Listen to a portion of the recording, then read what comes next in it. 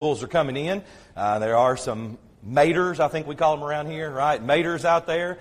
There's a few peppers as well that are from our garden. Some of them are a little hot. Some of them have not been as hot, cayenne peppers. So you're welcome to help yourself to any and all of that as you feel comfortable. Please take as much of it as you can. If we're the last ones out the door as we usually are, we'll have to take what's left. We've got enough of our own. So by all means, help yourself to anything that's out there if you'd like to, and we appreciate so much. Even as we studied, if you were tuning in to our lessons as we were posting them online back of April and May, as we were sharing some things on our YouTube page, one of the lessons was on the seed principle. We talked about the great blessing that it is to know that we can plant things and we'll know what we get, and of course the connection that has with God's Word and understanding how the earth works and how God has made things, and it's such a wonderful blessing as we even consider how much He has blessed us. We are thankful that you're here this morning, and we want to begin a series of lessons that we're going to look at for the next few weeks. Go back in time with me, if you will, not just 1 year, not even 50 years, not even 250 years, but all the way back to 13.8 billion years ago. If we could go back that far, then we would find nothing except for one single tiny primordial atom, some folks might say. That single atom being a million, billion, billionth of a size of a single atom. And then in a trillionth of a second, that dense, energetic state that it was in, with the four fundamentals of forces: gravity, electromagnetism, the strong and weak nuclear forces, and then, boom. And it expands and it cools and it expands and it cools and yada, yada, yada. It's really a wild story. It's quite an interesting theory if you've ever looked at anything like that. It was actually a man that you probably never heard of. His name was George Lemaitre. He was a 1920s Belgian priest who was the first person who is credited with this particular theory.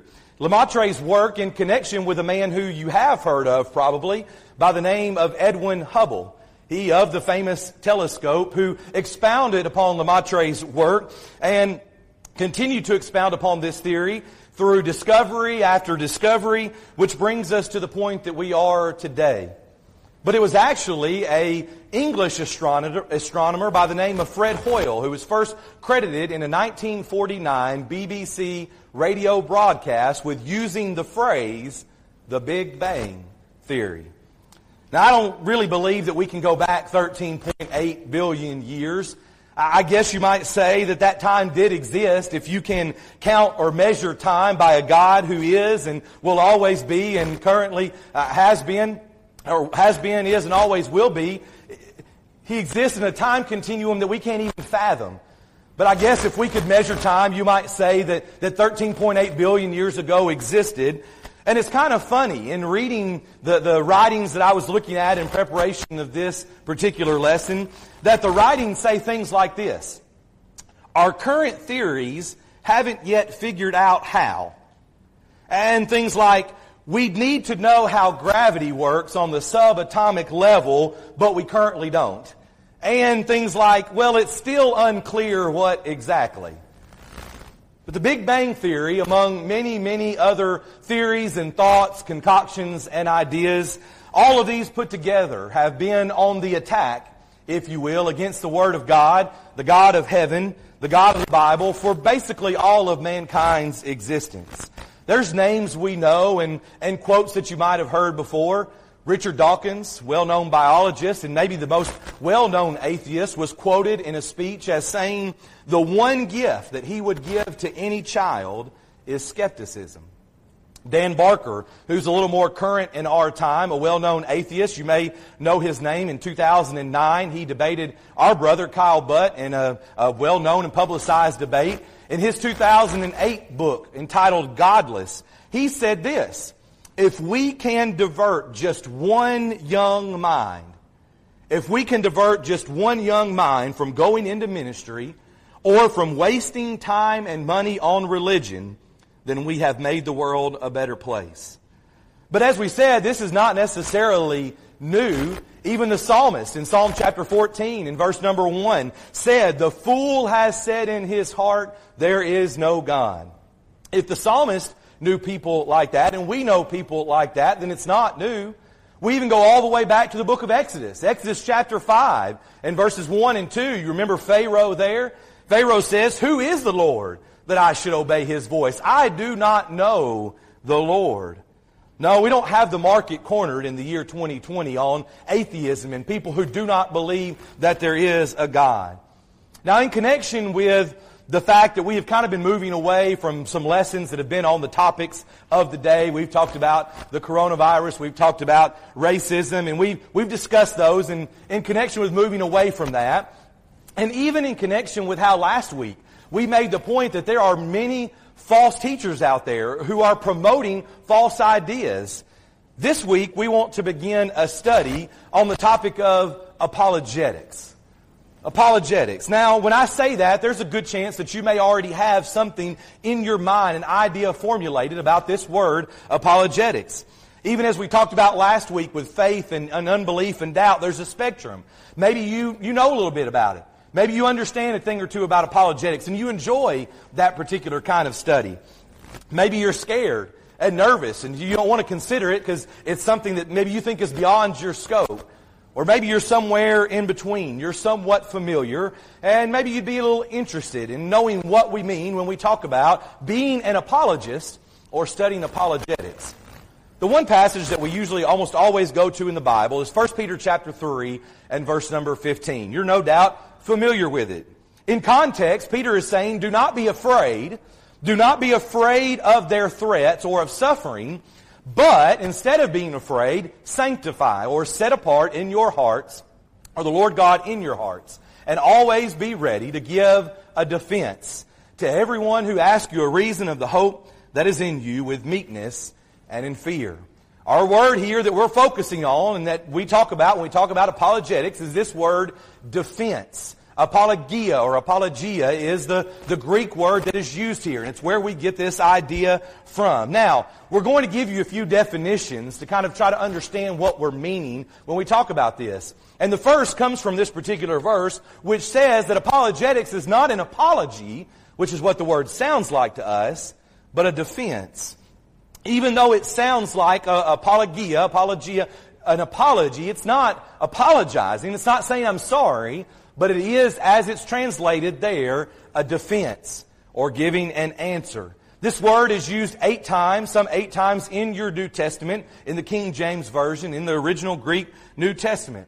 Let's look at 2 other examples together. Acts chapter 22 and verse number 1. Acts chapter 22 and verse number 1. Again, the context here. Brethren and fathers, Paul is saying, hear my apologia, my defense, my answers before you now. Do you remember what's taking place here in Acts chapter 21 and 22? The man, Paul, is in front of a mob, the Jerusalem mob, it may be called in your Bible. Verse 31 says that they were seeking to kill him. That was what their goal was. And in verse 35 it says that when he reached the stairs, he had to be carried by the soldiers because of the violence of the mob. That's what Paul is under when we talk about stress.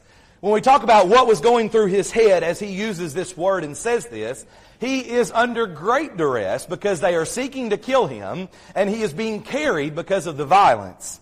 And so he stops, and he requests to speak before the audience, before this gathered mob, and he says, hear my apologia, hear my defense. So he's not apologizing to them. I don't think he's going to get out of the situation he's in, but he wants to give a defense, and he begins one of those great sermons that Paul preaches several times in the book of Acts. Look with me as well in Philippians chapter 1. Paul is one to use this word, Philippians chapter 1 and verse number 17.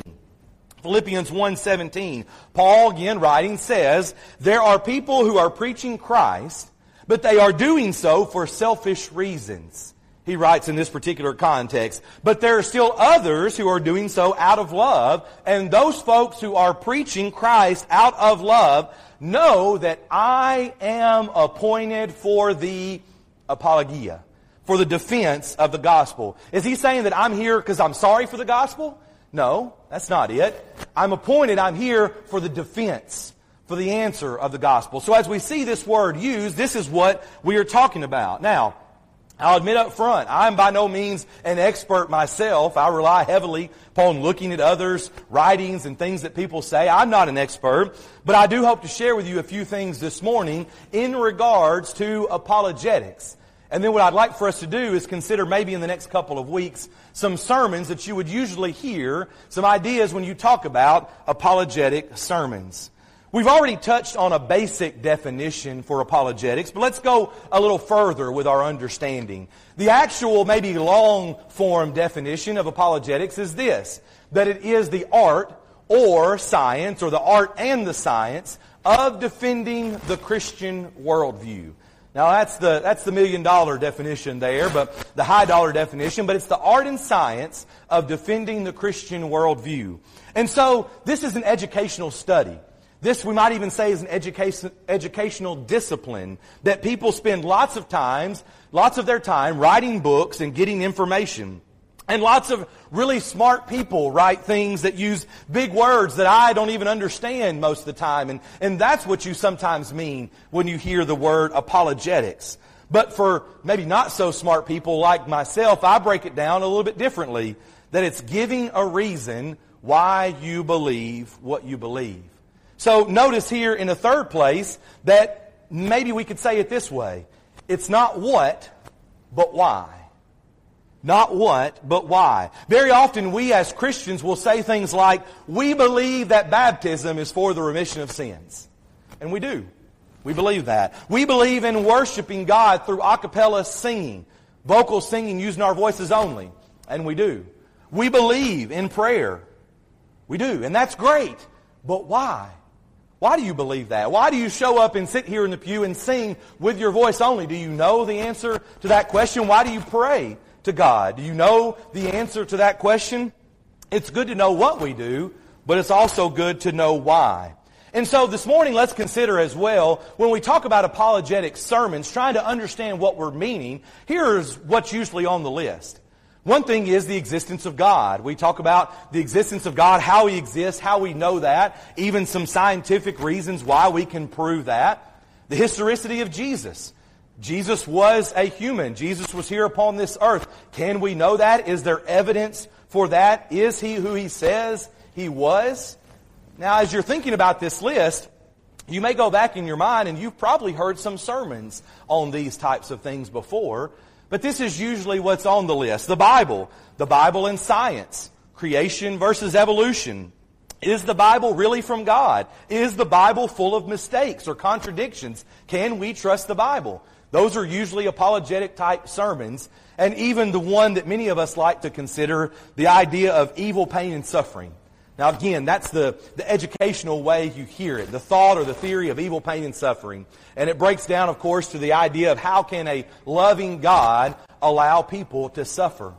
How can a loving God allow a child to get cancer and then die? Those are tough questions. But it's things that we need to be prepared to answer as we encounter people in this world. This morning, as we continue, I'd like for us to consider a few misconceptions. Again, I don't know where you fall on the spectrum of apologetics, but let's consider a few misconceptions together, because it's easy that we have these sometimes, and it connects with our idea of apologetics. Some misconceptions that we might use to give ourselves a free pass, to just say, well, not me, I'm not worried about it. Number one, I don't know it all. That's what we sometimes say. Well, I don't know it all, so how can I study or know something about apologetics? And the answer to that is, no, you don't know it all. Just like I don't know it all. But you also don't have to. You don't have to know it all on the tip of your tongue and be able to give scientific reasoning against evolution and all of those things just right off the bat. I don't believe that's the case here. In fact, as we have talked about already today, the advent of the internet that allows us to live stream and people to see what's being done here. The internet is a good place and it's a bad place. But when you think about what's out there, there is a treasure trove of information that you can look at to understand about apologetics. Let me give you just a few. I love to share ideas and websites that I go to because it's very, very helpful. Number one, Apologetics Press. You're probably familiar with their name. We have books from Apologetics Press here, based out of Montgomery, Alabama. Our brothers Kyle Butt, we already mentioned, and Eric Lyons, Dr. Jeff Miller, and Dr. Dave Miller that write for those publications. And I would tell you that Apologetics Press has one of the most detailed websites that you can find. And if you look at it, it's very, very interesting. You could probably spend a whole week looking at the Apologetics Press website. I even heard Eric Lyons, Dr. Lyons, say in a recent podcast that he had done that sometimes he goes to their website to try to remember something that they had written or some information that they had published. It's wonderful. What do you know about dinosaurs? Do you believe that dinosaurs existed?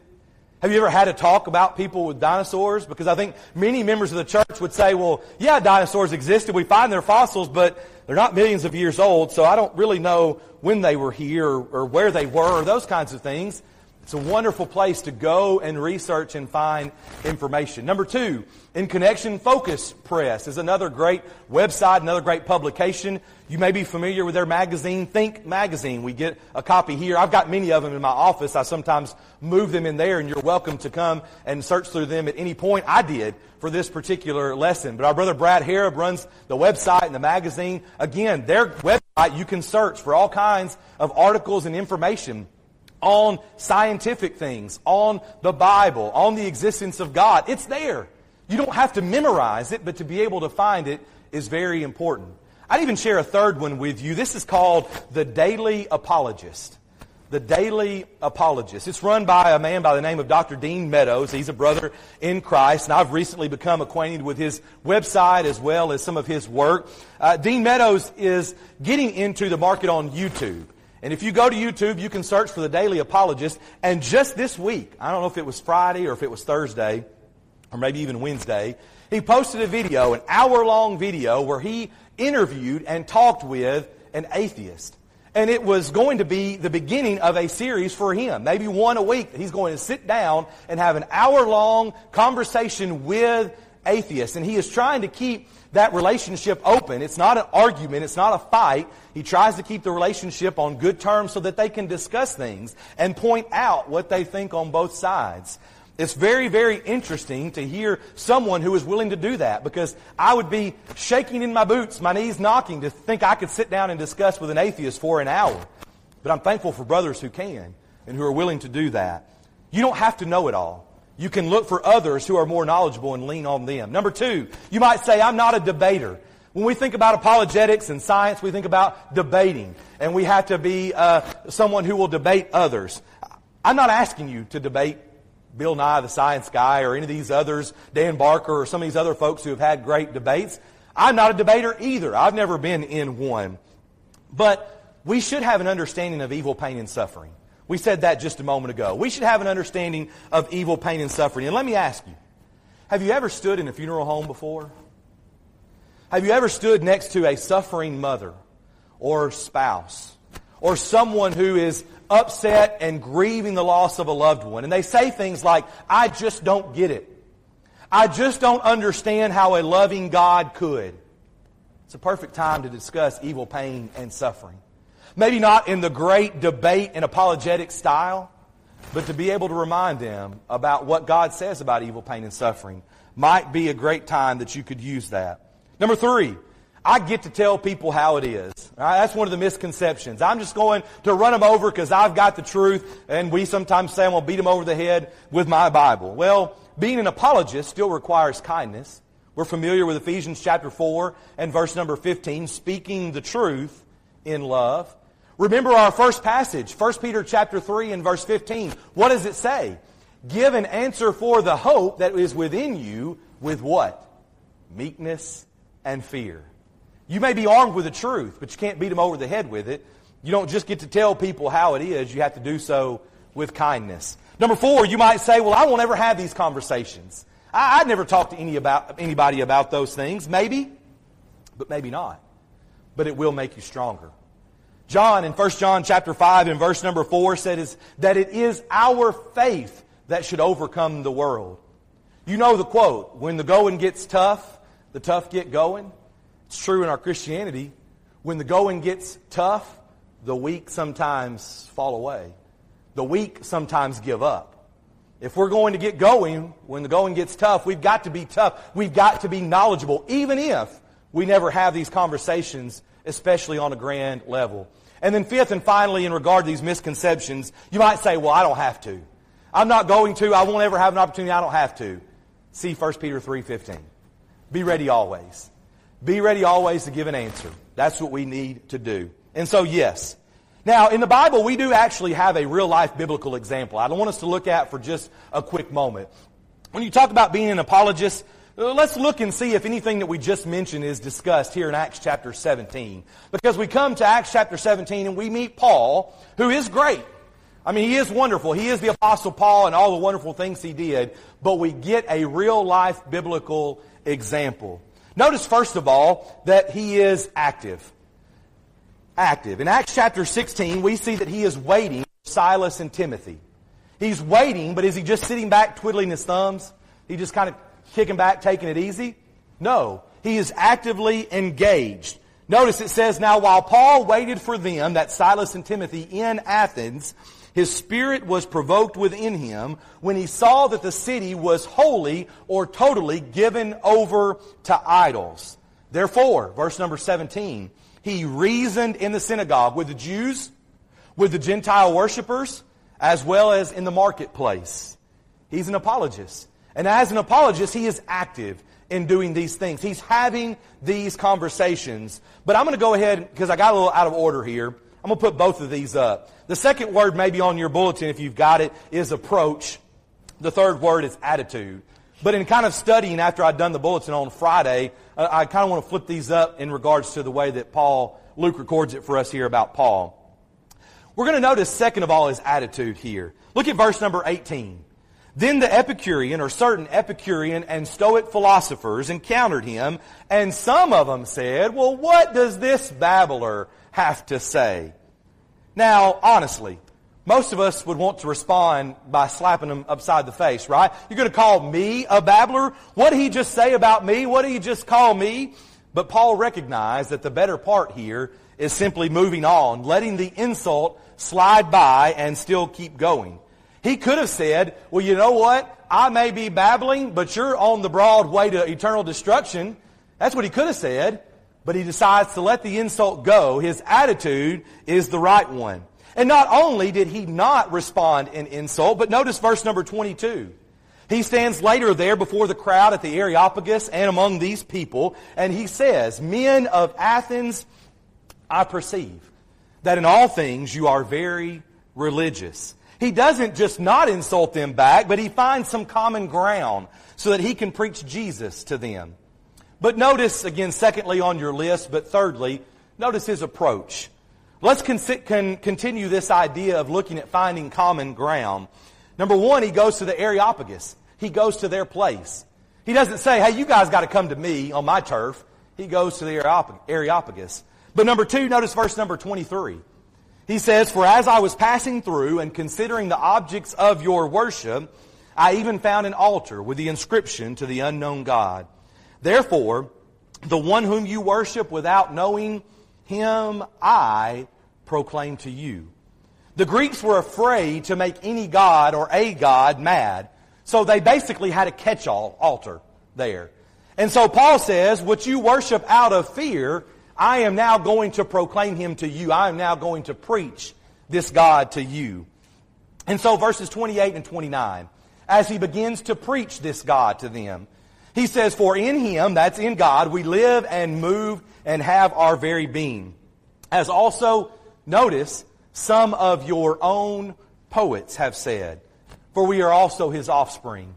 Therefore, since we are the offspring of God, we ought not to think that the divine nature is like gold or silver or stone, something shaped by art and man's devising. You want to be an effective apologist? Paul doesn't jump to Isaiah chapter 53. Paul doesn't go back to the prophecies of Jesus and begin to make this long list for them. Those are good things, and they're very true. But he comes to them and mentions their own poets. They don't care about Hebrew Scripture. So he's going to talk to them about their poets. He's going to find some common ground. Paul knows the culture. He gets an invitation. He begins on common ground, and then he preaches unto them Jesus and the one true God of heaven. What a great example of an effective apologist. Let's conclude with thinking about some things here about why should I care? Why should you care about any of this? Why should apologetics matter to you? Why would we spend 30 minutes this morning talking about it? Number one, because today's world is different. There's no doubt about that. Many more people don't even believe. As I look around the room, I've heard some of you say, well, when I was a young person, or when I was growing up, everyone went to church services somewhere on Sunday morning. Everyone believed in God. Well, guess what? Not today. The number's not so outrageous. It's not 50% or 90%. In fact, as close as I could find, the number has really only even crept up to about 10% of people who would say that they claim atheism. But it has gone up. It was 8 and maybe even 7 in some of the publications I was looking at. But you will find many more people who will say, I don't even believe in God. So how are you going to have a conversation with someone who says, I don't even believe? How are you going to convince someone to be baptized for the remission of their sins when they say, God? Who's God? I don't care anything about God. We need to care and study apologetics because today's world is different. Number 2, why should I care? Because this is a real threat to our young people. A very serious and real threat to our young people. And once again, I look around the room and almost everyone here is connected with a young person in some way. Whether there's one still in your household or there are grandchildren that you see fairly often or whatever, it is a real threat to our young people. A 2006, so once again, we talk about times changing. A 2006 study showed that 25%, a quarter, 1 of every 4 college professors are professing atheists or agnostics. That's 2006. You want to come forward 14 years and think that number's not gone up some about how many college professors would claim to be atheists? 14 years ago, certainly it's gone up. There have always been atheists. We've already said that. But it was probably less likely to be discussed in the classroom. Once again, many of you may remember discussing science and things in school. You probably didn't hear about atheism, but certainly there are teachers today who would promote it. The Southern Baptists conducted a study a few years ago that said they believed they were losing between 70 and 88% of their young people after 1 year of college. 70 to 88%. The Barna Group, the Barna Research Group, says that New Testament Christians are losing their young people by about, or New Testament Christians are leaving the church by about 10,000 per year. Now, certainly those aren't all young people, but they probably make up a good majority of it. Our young people are going to struggle with alcohol, drugs, sexual sins, but there's also a good chance that they'll struggle with unbelief. Are we prepared? Do we care? Number 3, here's your chance. I hesitated to even say it. Fake news, right? We all talk about fake news. Why should I care? Well, there's a lot of fake news out there. There really is. Can you defend the truth? Can you speak up when you are seeing something that is patently wrong? Now, I'm not talking about politics. I'm talking about the Word of God. There's a lot of people who will promote false ideas. Are we prepared? Are we ready to handle those things? Number 4, I can help the church grow in number through evangelism. Now, certainly I'll help myself grow. We already talked about that. Spiritually. I can help others grow spiritually, but I can help the church grow in number through evangelism. Understand first that apologetics is not a tool to make people believe in Christ. Romans chapter 10 and verse number 17. Faith comes by hearing, and hearing by the Word of God. It doesn't come by science. Doesn't come by scientists or an educational study. Faith comes by hearing, hearing by the Word of God. It's plain and simple.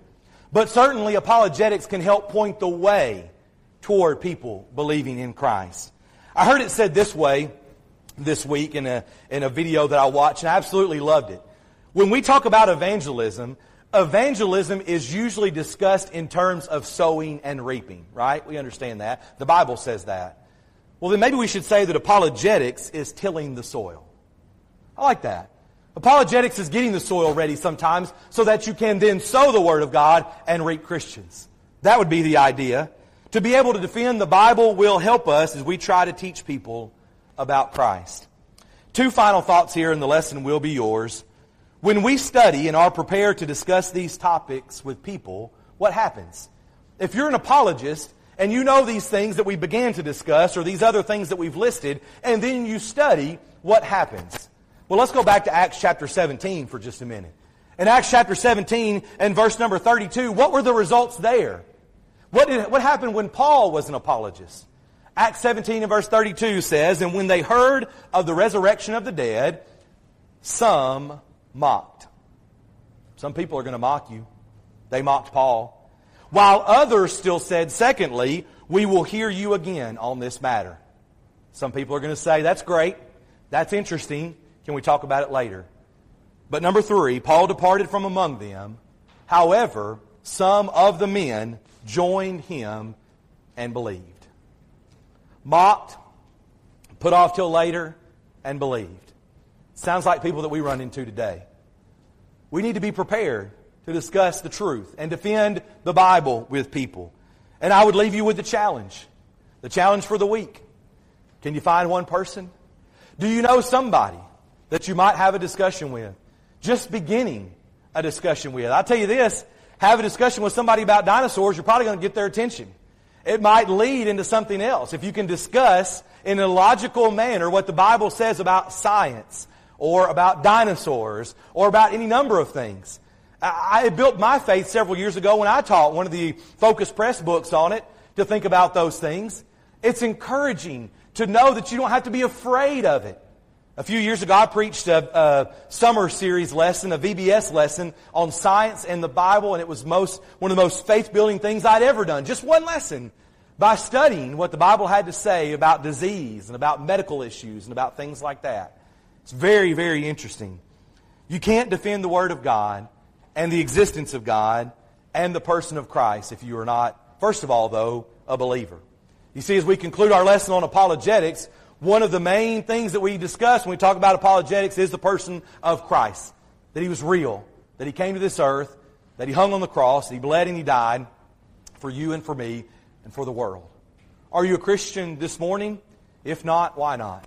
Why delay any longer putting your faith in Christ, being added to the church through baptism for the remission of your sins, so that you can begin to live faithfully. You can begin to defend the Word of God with confidence, not with fear. Maybe you're here this morning, in times past you've done that, but you've wandered away. You recognize that maybe you've been weak in your faith. Maybe you've been afraid to defend God, and you want to come back to Him. Maybe there's public sin in your life that you need to repent of. We're thankful for these people who are gathered here, that we can encourage one another. Whether you need to become a Christian or whether you need to come back to Him, we would gladly assist you now as we stand together and as we sing.